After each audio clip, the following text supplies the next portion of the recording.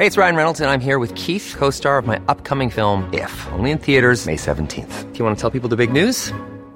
All right, I'll do it. Sign up now and you'll get unlimited for $15 a month and 6 months of Paramount Plus Essential Plan on us. MintMobile.com/switch. Upfront payment of $45 equivalent to $15 per month. Unlimited over 40 gigabytes per month. Face lower speeds. Videos at 480p. Active Mint customers by 531.24 get 6 months of Paramount Plus Essential Plan. Auto renews after 6 months. Offer ends May 31st, 2024. Separate Paramount Plus registration required. Terms and conditions apply if rated PG.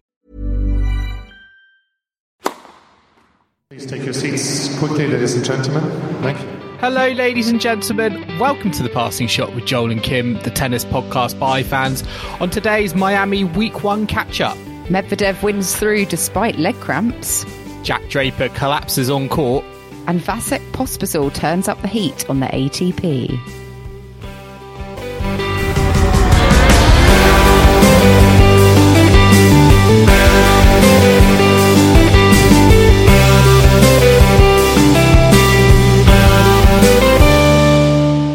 Kim, a really hot and humid week 1 at the Miami Open has come to an end. Some really, really testing conditions on the court. I think some of the most challenging conditions we've seen this season. I feel like at the moment this tournament is very much a survival of the fittest. Yeah, it makes my lunchtime walk today look a bit meek because I went out with my coat on and thought, oh, it's a bit warm today. We've actually got some sunshine in the UK and higher temperatures. But yeah, it's looked really testing for the players out in Miami. And it's not every week on tour that we get, players collapsing and everyone cramping up. So yeah, I think been quite frustrating, I think, for a lot of the players. But I mean, before we get into the tennis, Joel, there is one thing we kind of have to start with, I think. And talking of frustrations, I think there's one man who is perhaps the most frustrated of all tennis players at the moment, and that is Vasek Pospisil, who had a massive outburst on court against Mackenzie McDonald.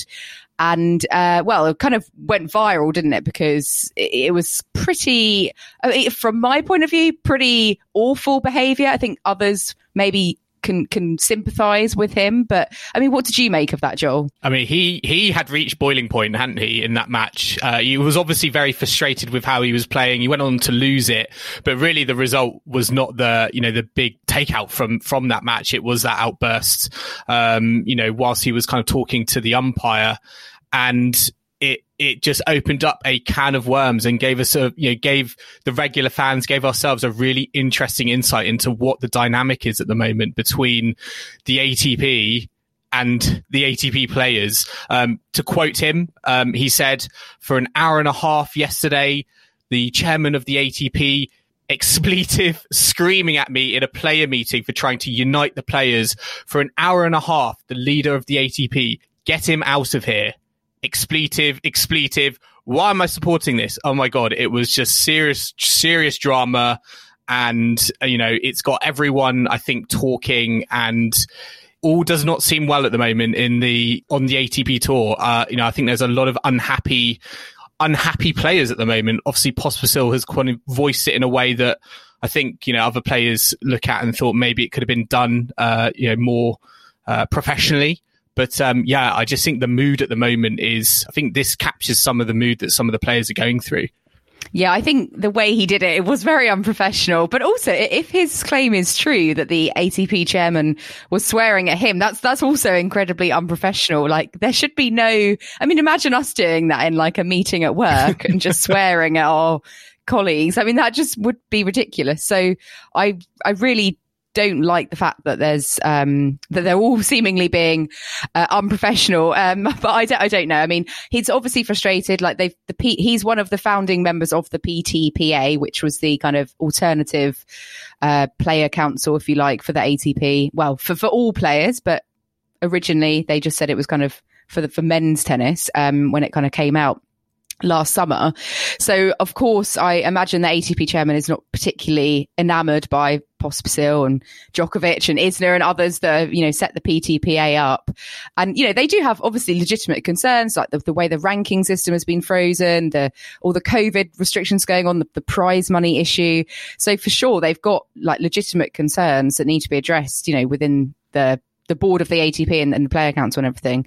But for me, Pospisil doing it on court, in a match at Miami, first round match against Mackenzie McDonald, it kind of started with him smashing a ball out of court. Then he smashed his racket and he started having a go at the umpire. He got a verbal abuse penalty point, which lost him the opening set, and quite rightly. But for me, it was weird because it was quite a protracted out thing. Like, I felt like he was walking around like muttering to himself, thinking about it. Then he smashed his racket and he was debating it, wasn't he? He was sort of delayed, and he was like, shall I go for it? Shall I go for it? And then he was like, I'm just going to go for it. And yeah, it felt like he almost used like it as an opportunity to kind of make his, I think, in some ways it almost kind of like was his pitch to other players in terms of, this sort of animosity that all the players are getting, and kind of airing that and, yelling kind of a battle cry, I think, to, the rest of the ATP locker room in the, are you with me or are you against me? Because he feels like he's obviously a very passionate guy about, fighting for the player's voice, along with other players like, Novak Djokovic. And he's, feeling like he's fighting tooth and nail for them at the moment. And, for me, it did sort of feel like a bit of a pitch, I think, to the rest of the locker room in terms of, why don't you join us? Because there are all these things going on at the moment that are all, I think, combining and making it a very kind of unhappy, dynamic at the moment. As you said, the player restrictions kind of going on, the reductions in prize money, the ranking system, it all seems to be a bit of a mess, and the players are getting the brunt of it. And Pospisil he wants to do better. He may want to do better, and I sympathise with where he's coming from, but for me, his actions on court were very childish. I think, when it's kind of heat of the moment and you sort of lash out quickly, I can understand that, because, we all get angry and frustrated, but the fact that it was so protracted, I feel like he was definitely thinking it over in his head, and yet he still went and did it. There's way more diplomatic methods for having your voice and for trying to get other players on board. And for me, I'm such an anti-racket smashing person that I just think it's so disrespectful.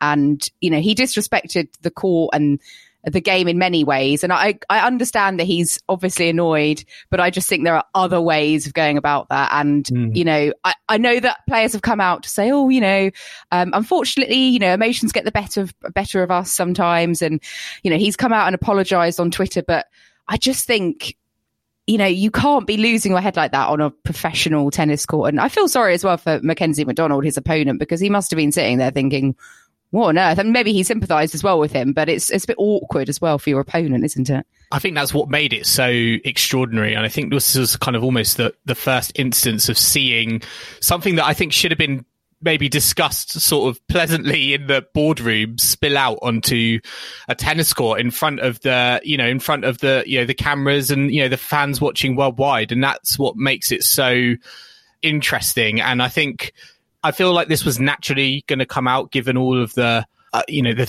things that are going on at the moment, but to see it kind of come out on the court in that way, it was very surprising. I mean, you just look at that match on paper, Pospisil versus McDonald, you feel like that's a bit of a, nondescript match for the outside courts, and you don't think much is going to happen. But yeah, it's an interesting moment. And I think it shows that the ATP, I think, are taking, the PTPA very seriously. And I feel like Andrea Gaudenzi, the ATP chairman, he might be looking at the PTPA and thinking they are a threat. We cannot coexist. And maybe that's why there was so much sort of fire thrown at Pospisil, because he doesn't feel like the two can coexist, and he's not helping his cause. And I'm really interested to see how this evolves, because they're fighting the same cause but in completely different ways, and it doesn't feel like at the moment those two ways can mesh whatsoever. Joel, your slip of the tongue there when you said PTA, it made me think of school fetes and cake sales, because that's the Parent Teachers Association. I know. Well, exactly. I wonder if Gaudenzi is a bit scared of the parents and the governors at the schools. But perhaps Pospisil should go back to school and learn some decorum lessons as well. I think there was kind of talk about what was it that maybe kind of set the ATP leadership, set them off. And the PTPA, I think, are at the moment sort of trying to find they're trying to find their voice, I think, because, they came out, didn't feel like they had any sort of direction, didn't really feel like they had any sort of strategy. And as a result of that, I think we're sort of finding what their strategy is about quite contractedly, I think, over time. And it feels like, in terms of what they have to offer, what they can leverage are things that are quite scary sort of things, I think, like boycotts or, rebel tours. And it's that sort of terminology and language that I feel like, if I was an ATP in the ATP leadership team and heard those sorts of words, those are the sorts of words that potentially would trigger me. And I wonder if, it might not have got that far, but if that's the feeling that the ATP are looking at on the PTPA, well, there's going to have to be some very stern conversations, I think, between the two parties, because it doesn't feel like the player council are really doing anything at the moment, because we're having this conversation. It's sort of belittling, I think, what the player council is sort of set up for. Yeah, I suppose the ATP, they don't, big organisations don't like they don't like change. They like to kind of keep the status quo. And we saw that, we heard that rather, when we had the World Team Tennis chat about the 70s. World Team Tennis was trying to kind of set itself up as as like a rebel to the conventional tour. So it kind of has shades of that, I suppose. But I mean, there has been some pretty good tennis as well in Miami, not just tantrums on court. And I mean, let's start with the tennis, because we're kind of at the fourth round stage now, round of 16. Let's begin with the top seed on the men's side, Daniil Medvedev, who is still in the tournament. Just about, because he was cramping up big time against Alexei Popyrin, had a long 3-setter and managed to get over the finish line. But yeah, after a bit of hobbling around on the court, should we be worried that he's not able to cope with these conditions?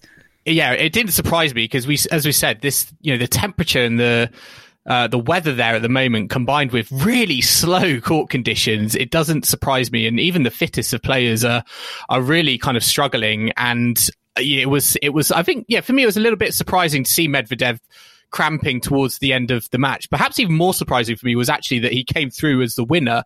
I thought Popyrin was going to be able to, make the most of that and, win, because he has been a player who I've had my eye on the last kind of few months and has been in really, really good form. I think sort of stolen the thunder a little bit from Alex de Minaur in from Australia. I think he won his first title, down in Singapore this year. So he's doing really, really well. So I was a bit surprised that actually he wasn't able to kind of pull off the victory. But I think for Medvedev, it was just a case of getting through. And I think I'm not a medical expert, but I think that with cramps, hopefully he's got enough recovery time. He's got the day off today, which I think will be an absolute, he will be thanking his lucky stars in that respect. And he'll be able to kind of be back on court and not have to withdraw. Yeah, he's got Francis Tiafoe next, who is actually in the last 16 of the Miami Open for the third straight year. So actually he really likes this tournament, doesn't he, Tiafoe? And he's done his hard work to get there, because every match he's been a set down. Loves a comeback. Yeah. So if Medvedev goes a set down, if Medvedev goes a set up, then, he's out the tournament basically, because Tiafoe, money's on him to come back. But yeah, he beat Dan Evans in the second round, annoyingly for British fans, from a set down, and has come through, against, Lajovic, Travaglia, so a whole host of other players. Yeah, really impressed with Tiafoe this week. He's not really known as a player who goes one set down and then comes back and wins in 3. I think before Miami, he had 21 consecutive losses after losing the first set on tour, in the best of 3 format. And then, all of a sudden he goes and wins 3 consecutive on the bounce to make the 4th round. So really impressive stuff from him. I mean, talking about that match against Evans, it was a real, I think, 50-50 matchup, and I think Dan will be kind of disappointed he didn't win. He did really well to win that first set. I think Tiafoe was serving for it at 5-3.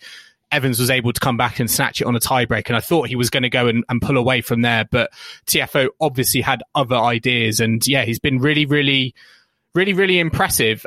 He's one of the, I think he's definitely obviously one of the very fit and physical sort of player, and I think these conditions he's sort of already kind of acclimatized to, And I think he'll be really happy of the way that he's kind of come through some real battles. Unlike Evans, who I think he'll be a little bit disappointed because his last two losses, TFO and Karatsev in Dubai, were both very tight affairs. And I think he would have felt that they were both kind of missed opportunities.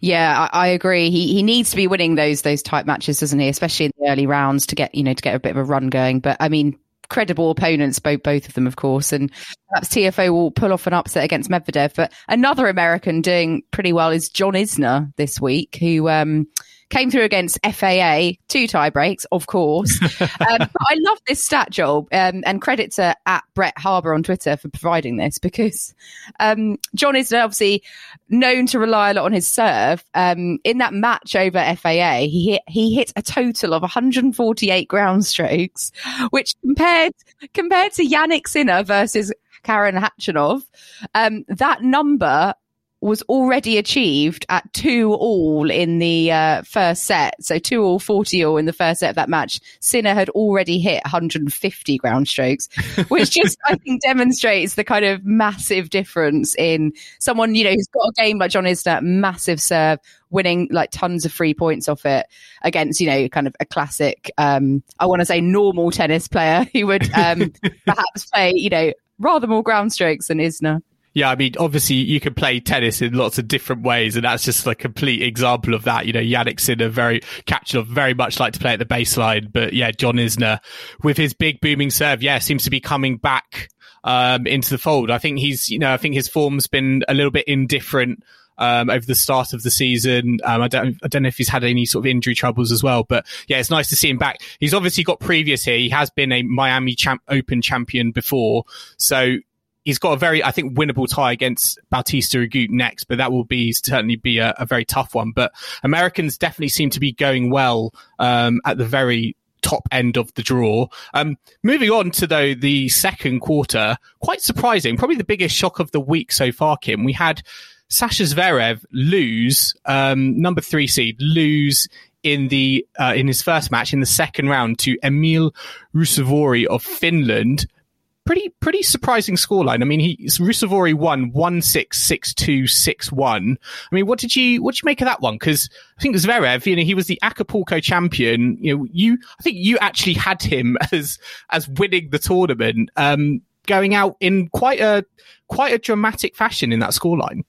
Yeah, I think it's just because I predicted him to win, Joel. Of course, he's buckled gone out under the pressure of your predictions. He couldn't cope. Yeah, perhaps a bit of a letdown after Acapulco, but I mean, Acapulco is not like a massive win or anything. But yeah, the man of the scoreline, Zverev took that first set 6-1 and then kind of succumbed 6-3, 6-1 quite easily. So, I mean, I know Ruusuvuori is one of those kind of up and coming players.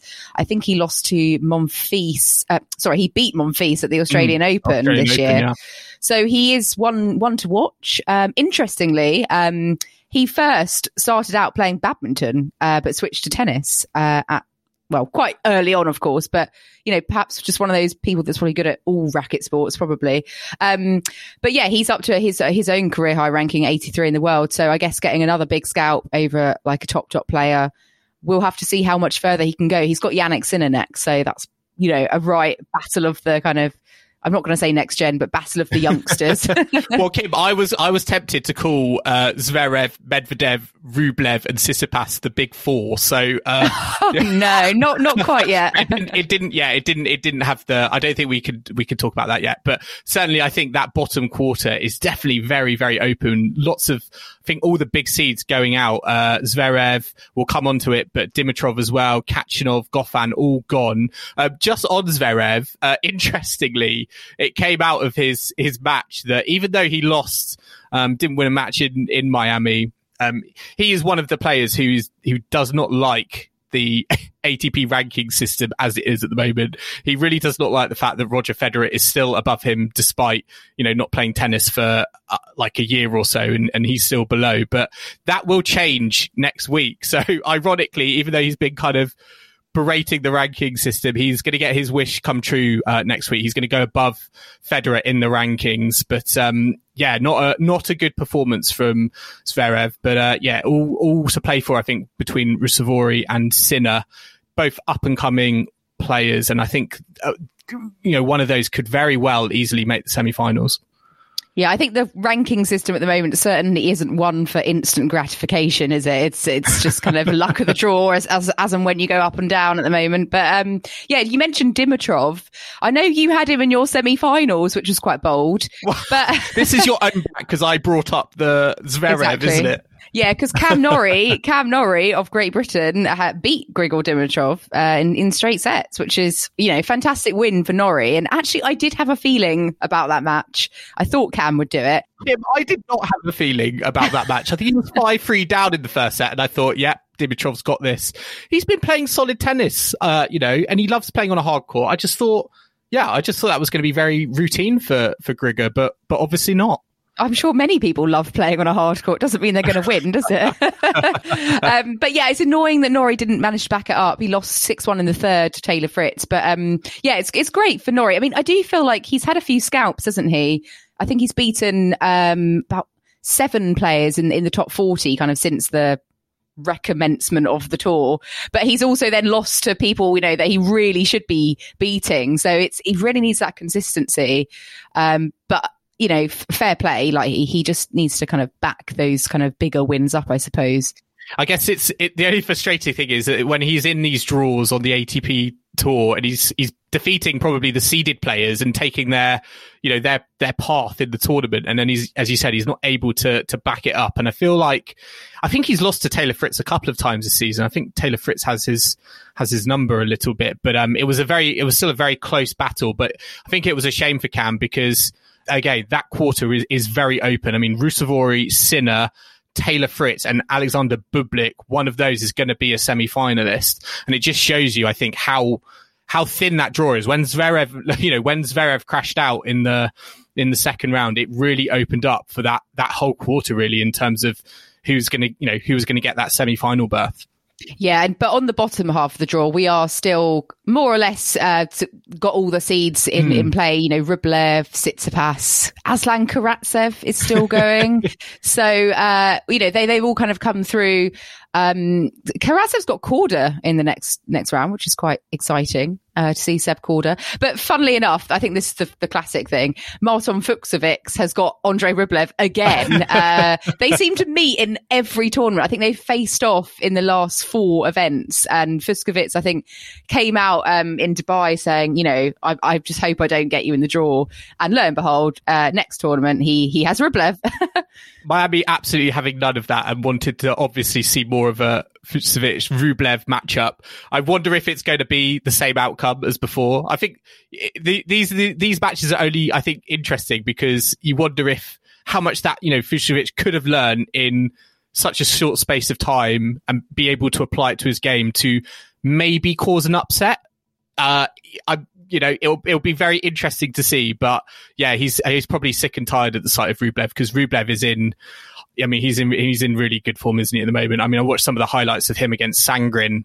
He's 6-1, 6-2. It was pretty comprehensive. But I mean, Fucsovics, he's been playing well this season. I think he's had some of the best form in his career. It's just that he always gets completely undone by kind of Rublev in the sort of 4th round quarterfinal stages of the tournament he's playing in. Yeah, for sure. And I mean, Rublev has a winning head-to-head over him, so he'll hopefully, eventually Fucsovics will figure it out. And nobody beats Fucsovics 3 times in a row in a short space of time. Well, we'll see about that. But we've also got Denis Shapovalov on the other side, always playing one of your faves, Hubert Hurkacz, Ugo Humbert. There's a whole load of players we would expect to be making their way through. Nishikori. Someone perhaps we weren't expecting, Daniel Elahi Galan.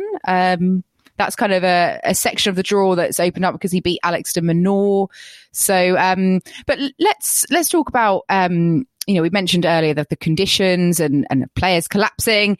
Jack Draper, British player, many people perhaps wouldn't be too au fait with him. He got a wild card into the tournament because he is part of the IMG program, and IMG kind of run this tournament. So this was his main draw debut, first time on the ATP tour. And would you believe it? He's forced to retire after the first set because he collapsed on court. I mean, that is not how you want your ATP draw debut to go. It was memorable. It was memorable. Yeah. But it was a real baptism of fire, I think, for Jack Draper against a very kind of seasoned tour level professional in Mikhail Kukushkin. I think he handled himself pretty well, actually. Watching some of the highlights, he looked pretty good. He lost the first set 7-5, but regardless, I think growing up and kind of watching him, I've seen him a few times live in qualifiers. I think he does have the ability, and I think that's what makes him so exciting. He does have the ability, I think, to play on the ATP on the ATP tour, but at the moment his body I don't think is ready, and this kind of showed that. And Kukushkin afterwards was saying, look, this was the conditions were so tough in terms of really heavy balls, very hard to hit winners, very humid, and it just got the better of Jack Draper, it wasn't nice to see, because he fell over on the court, he was dizzy, and it felt like he should have just retired, get off the court, and just kind of recuperate. I know he would have wanted to do more, but I think it was definitely the right decision. Yeah, and he's still so young, 19 years of age. Yeah, he's down in the sort of 300s of the world, but what we saw of him was fantastic, I thought. He was hitting winners left, right and centre for those kind of first few games. So, really good performance until, obviously the conditions got to him. And I'm hopeful that he will have more, wildcard opportunities, and hopefully in somewhere nice and cold for him to sort of have a bit of a better experience. But let's just kind of finish up on the men's side, I suppose. Joel, are you still confident that Medvedev is going to win the tournament after week 1 in Miami? I mean, as long as he's got loads of electrolytes in him, which I think is what he was going after once he was feeling those cramps. I think he will recover. I think having a rest day will help him. And I think he's looked very, very good. I actually think Tsitsipas has looked actually even better, but I don't think he's come up as quite stern of a test as Medvedev did against Popyrin so early on. But I'm sort of still backing Medvedev. Karatsev and Tsitsipas as well, I'm still backing them. I think Karatsev, again, has looked very good so far of what I've seen him in on court, came through against Kukushkin, 4-2, and Tsitsipas as well looked, quite at home, really. So I've got no issues there, but I do think that top half, it could spring a surprise. I mean, Medvedev, there's going to always be an injury sort of doubt over him now, I guess, going forward in this tournament. But it feels very open, that top half. Yeah, I agree. Perhaps Isner might upset him in some tie breaks in the semis, but we shall wait and see. I don't know who I'm going to go for now that Zverev's gone. I suppose Rublev, he was my finalist prediction, but I've put the curse on Zverev anyway. But we're going to take a quick break now, but do join us in the second half, where we'll be looking at how the women's draw is shaping up in Miami. So see you in a moment.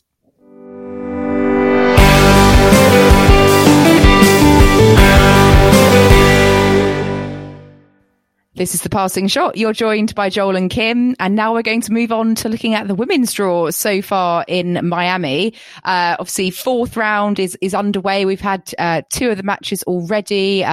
Some more are underway as we're recording this, Joel. So very exciting. They're all happening today. So it's a big day in kind of the whole WTA calendar, really. This is kind of like the 4th round of a slam, and everything's happening. So where do we begin? Let's go for the top half of the draw, because we had some really cracking matchups like Ash Barty against Vika Azarenka. We've had Kvitova Svitolina. We've got Vondrousova Sabalenka and Sevastova Konjuh to come. That last one, perhaps quite surprising. We'll be getting onto that shortly. But we've just had Barty and Azarenka.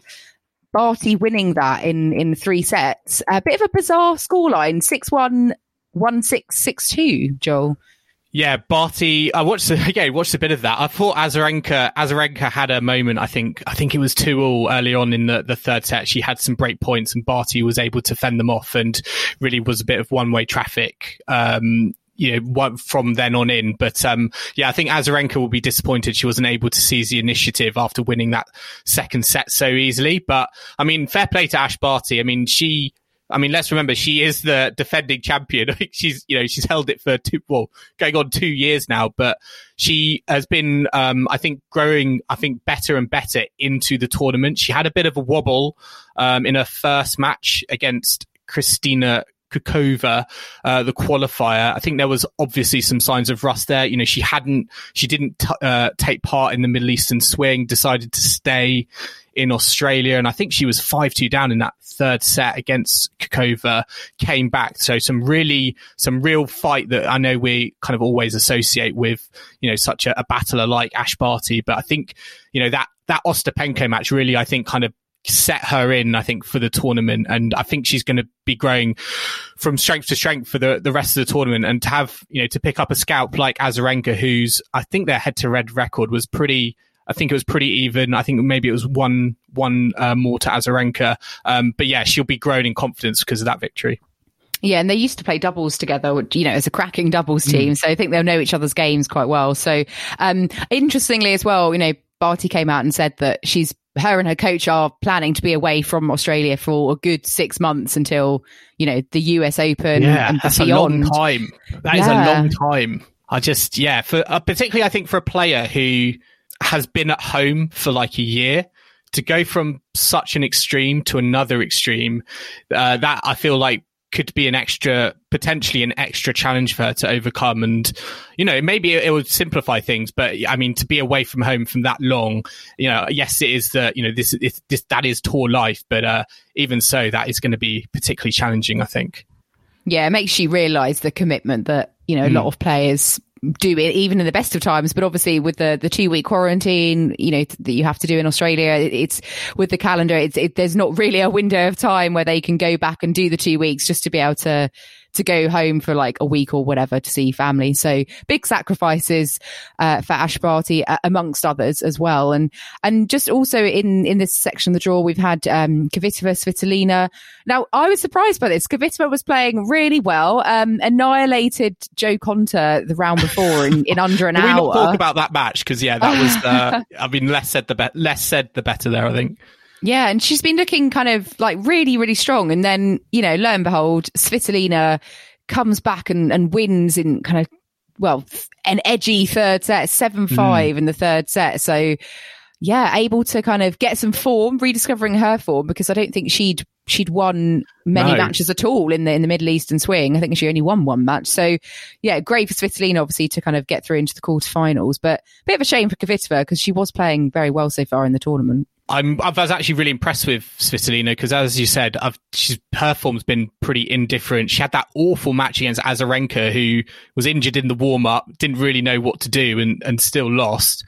But yeah, she's been really impressive this week. And the more I was kind of thinking about it, I think the conditions and sort of the ball sitting up and it being really slow, I think they're really helping the counter punchers and the more defensive players stay in the point longer and, pick their moments. And I think, Svitolina and I think Mertens as well, I think Mertens has done it in a different sort of way, but I think Svitolina is just getting back to what she does best and is just grafting out some pretty decent results. I mean, she had that real tough test up against Shelby Rogers to begin with. I actually thought Shelby Rogers was going to come through that, and she nearly did. But Svitolina really kind of rediscovering the sort of pedigree that she had last year. And I think she'll be hoping to go further on and deeper into the tournament because she's just looked very, very good and been able to handle all the sort of power players, I guess, on the other side of the net to her. Yeah, and just a note on Jo Konjuh, because Konjuh, is in a right rut at the moment. She hasn't had back-to-back wins this year. She hasn't actually beaten a top 10 player since 2019, I think the US Open. So again, her sort of lack of form, I know she's had injury struggles, but I almost feel like she just needs to go and play some, for want of a better words, more budget tournaments, Joel, your favourite word, just to get some form in, I mean, it was always going to be a tough ask, I suppose, coming into Miami with like very little match practice, fitness under your belt. But yeah, it's a bit of a shame for Jo. But a player that has had a very good and somewhat surprising week is Anna Konjuh, who is a Croatian player that we may or may not know too much about. I think a couple of years ago, she was up in the top 20. She was, she's still very, very young, but she's had about 3 or 4 elbow surgeries, which have really knocked her down the rankings and obviously taken its toll on her. And she's been given a wild card into this tournament, and she's so far proving its merit, because she's into the 4th round. She's got Sevastova next.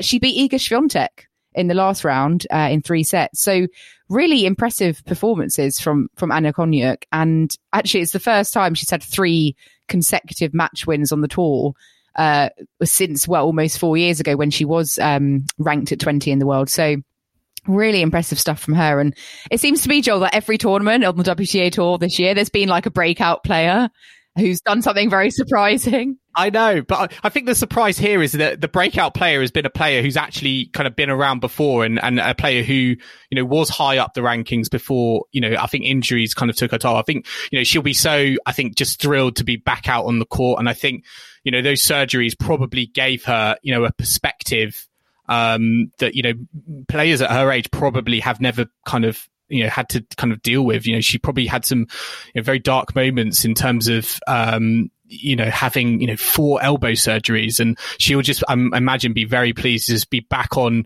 the court playing the sort of tennis that she was, playing before, when, she was doing so well, getting up to kind of number 20 in the world in 2017. So, yeah, I watched a bit of the Swiatek match, and Swiatek, she didn't really have an answer actually to Konjuh, which you can't really say that often, but Konjuh was, very, very good, and she didn't let I think second set blip sort of affect the result. And I feel like she's got massive belief in her game, and maybe that's because of the performances she knows that she's had in the past. And although she is unseeded and a wild card, you would expect her to kind of, if she can keep injury free, you would expect her to kind of rise up the rankings.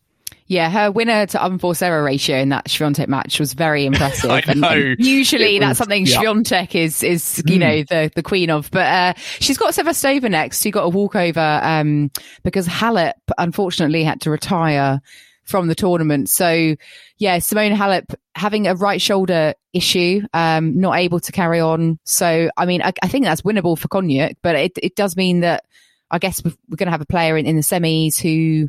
Well, no, in the quarters, sorry. Possibly the semis.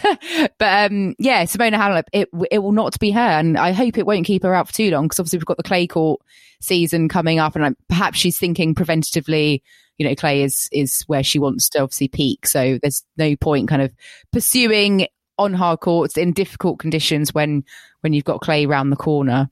Yeah, definitely. And also we had Sabalenka as well. Got Sabalenka Vondrousova in round 4. I mean, Sabalenka's had an absolutely wild ride to the 4th round. I mean, her match against Pironkova was an absolutely that was an absolute roller coaster. She lost the first set 6-love and then won it in the final set tiebreak. 11-9. I mean, that was an absolutely crazy scoreline. Pironkova, I'm sure, will be completely gutted. But Sabalenka, another one of those players, I think, rediscovering her form at the right moment. I know we all know her, I think, capabilities. I think what was so impressive actually about that Pironkova match was her that was a very big, I think, mental challenge. I think, we know she's got the game to beat, a player who's, very good in Pironkova, but to come back from a bagel down, I think was very, very impressive. And the fact that she was also match points down as well, I think shows how much she's actually matured, on the tour, because, she is very combustible, but she was obviously gave a very measured performance and reacted very well from being in very adverse kind of situations in that match. Yeah, she's not in an adverse situation at the moment because she's 5-love up against Andreescu-Anisimova in the first set, and she'll be serving for a bagel set. So it's going swimmingly at the moment for Sabalenka. She is my champion prediction, so I hope that's not famous last words. But on the bottom half of the draw, we've got some really intriguing matchups, which... the top one I've got to say is quite mouthwatering. Bianca Andreescu against Garbiñe Muguruza. How does that sound, Joel? I know, it sounds great. I mean, there are some really fascinating matchups. I know we spoke about the men's side, it feeling a little bit wafer thin, but I mean, the women's draw really is stacked, and this is definitely one of the marquee matches, I think, for the for the fourth round. Andreescu, who again, one of those players, is just coming back into form. She, I think, rediscovered it in Australia post Australian Open, and she's carrying that on to Miami, and she just has enormous belief. I think in one of her press conferences, she was like, yeah, I'm here to win. I'm here to win the Miami Open. And I just love that belief that she has. And her match in the third round against Anisimova, again, that was a proper ding-dong, as I would like to call it, Kim, was just an absolute classic. And, a lot of people talk about Andreescu and Anisimova and that hopefully being a rivalry for the future, because if both of those players can keep fit, which, is not a certainty, I think we can safely say, but if it is, and I hope it is, those two players could definitely put on a show for the future. Yeah, and it's only Andreescu's third tournament back, so she's still, early days and managing to get through. And I feel like Muguruza might have a bit too much for her, but Muguruza herself came through in an almost 3-hour-long match against Anna Kalinskaya. So again, like battling through, neither of them are probably particularly fresh, therefore going into that match. And Muguruza was actually 3-love down in that last set against Kalinskaya, who's, wild card herself. So that's going to be an interesting, it could be another kind of 3-set, possibly 3-hour-long tussle, or it could be a whitewash, who knows. But really intriguing matchup. That will be coming later on today. We've also got Sara Sorribes-Tormo, another Spaniard, going really well. She's had, again, a breakout season, to be quite honest with you. She won her first title recently. She's had wins this week over Jennifer Brady, Elena Rybakina. So, beating those players that are ranked above her. She's had one of the best kind of win records on tour this season. So she'll be looking to get another kind of big win over on Jabeur in the fourth round today.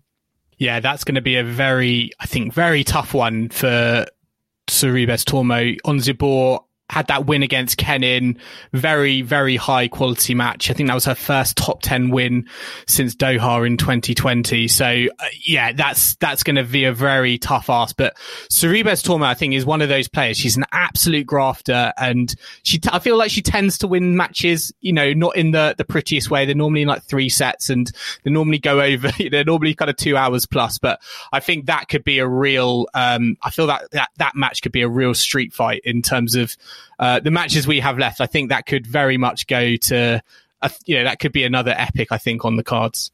Yeah, and just a note on Jabeur, that's the first time she's beaten Sofia Kenin. Because I feel like Kenin and Jabeur always seem to meet in slams and tournaments. And Kenin, so far had her number, but on Jabeur obviously rectifying that. And Kenin obviously playing her kind of, after having, her surgery at the start of the year, on her way kind of back in. So not a complete surprise either. But yeah, Sara Sorribes-Tormo, I think something like 11 of her last 14 matches or something have been like 3-set, 2-hour-long matches. So she's very fit. So I have to give her due. She's like the Denis Shapovalov of the women's side of it. I feel like Denis Shapovalov always plays 3-set matches. Can never get it done in like a very easy, like straight sets, 3-3 situation. I'll be interested to see how that goes. Kim, talking about players who have other players' numbers, we spoke earlier about Fucsovics, Rublev. We had a third meeting in very recent weeks between Pliskova, Karolina Pliskova, and Jessica Pegula. Pliskova did a little bit better this time. She got a set off Pegula, but it was still the same outcome. But yeah, Pliskova must be sick and tired of seeing Jessica Pegula on a hard court.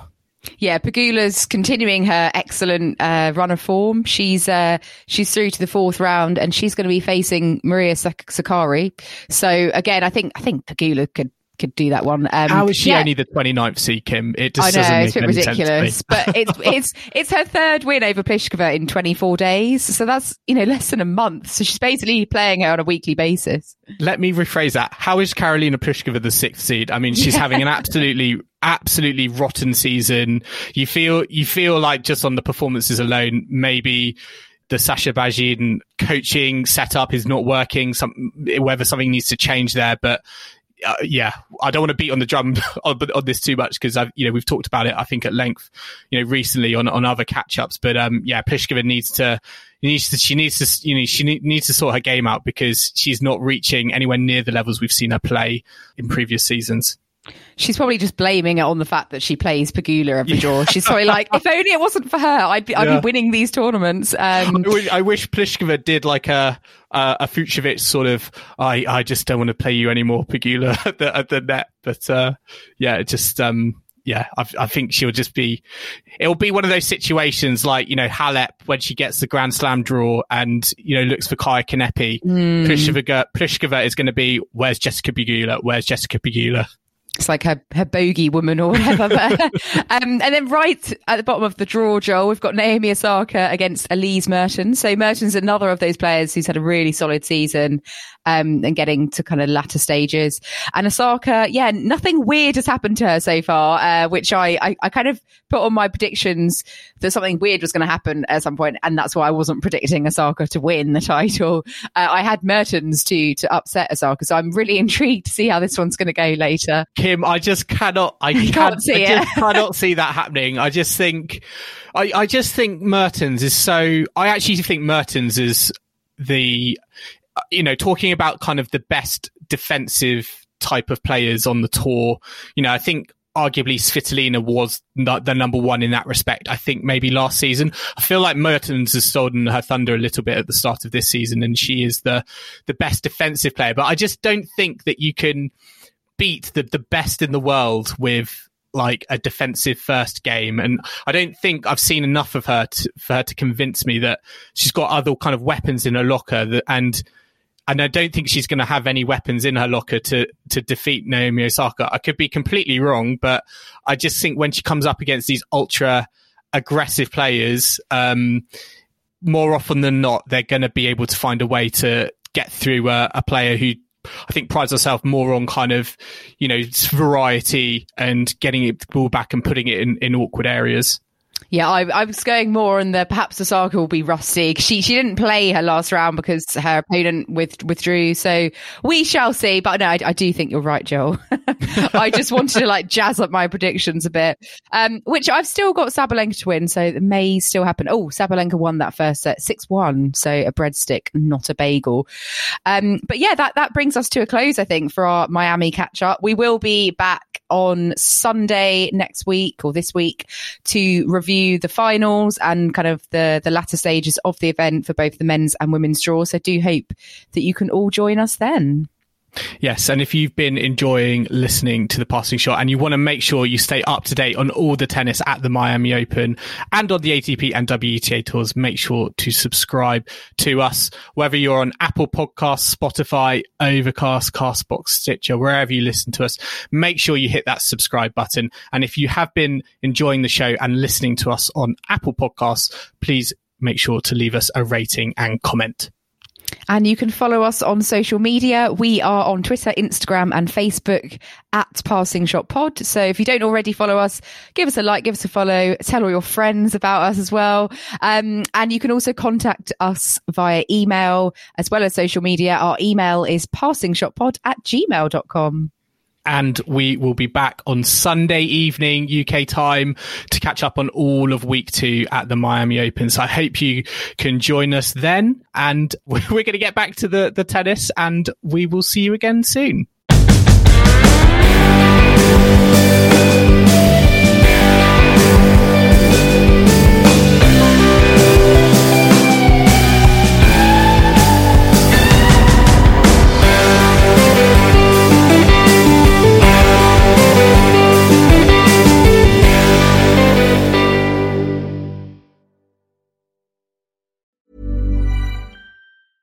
Hey, it's Paige DeSorbo from Giggly Squad. High quality fashion without the price tag. Say hello to Quince. I'm snagging high-end essentials like cozy cashmere sweaters, sleek leather jackets, fine jewelry, and so much more. With Quince being 50 to 80% less than similar brands. And they partner with factories that prioritize safe, ethical, and responsible manufacturing. I love that. Luxury quality within reach. Go to quince.com/style to get free shipping and 365-day returns on your next order. Quince.com/style.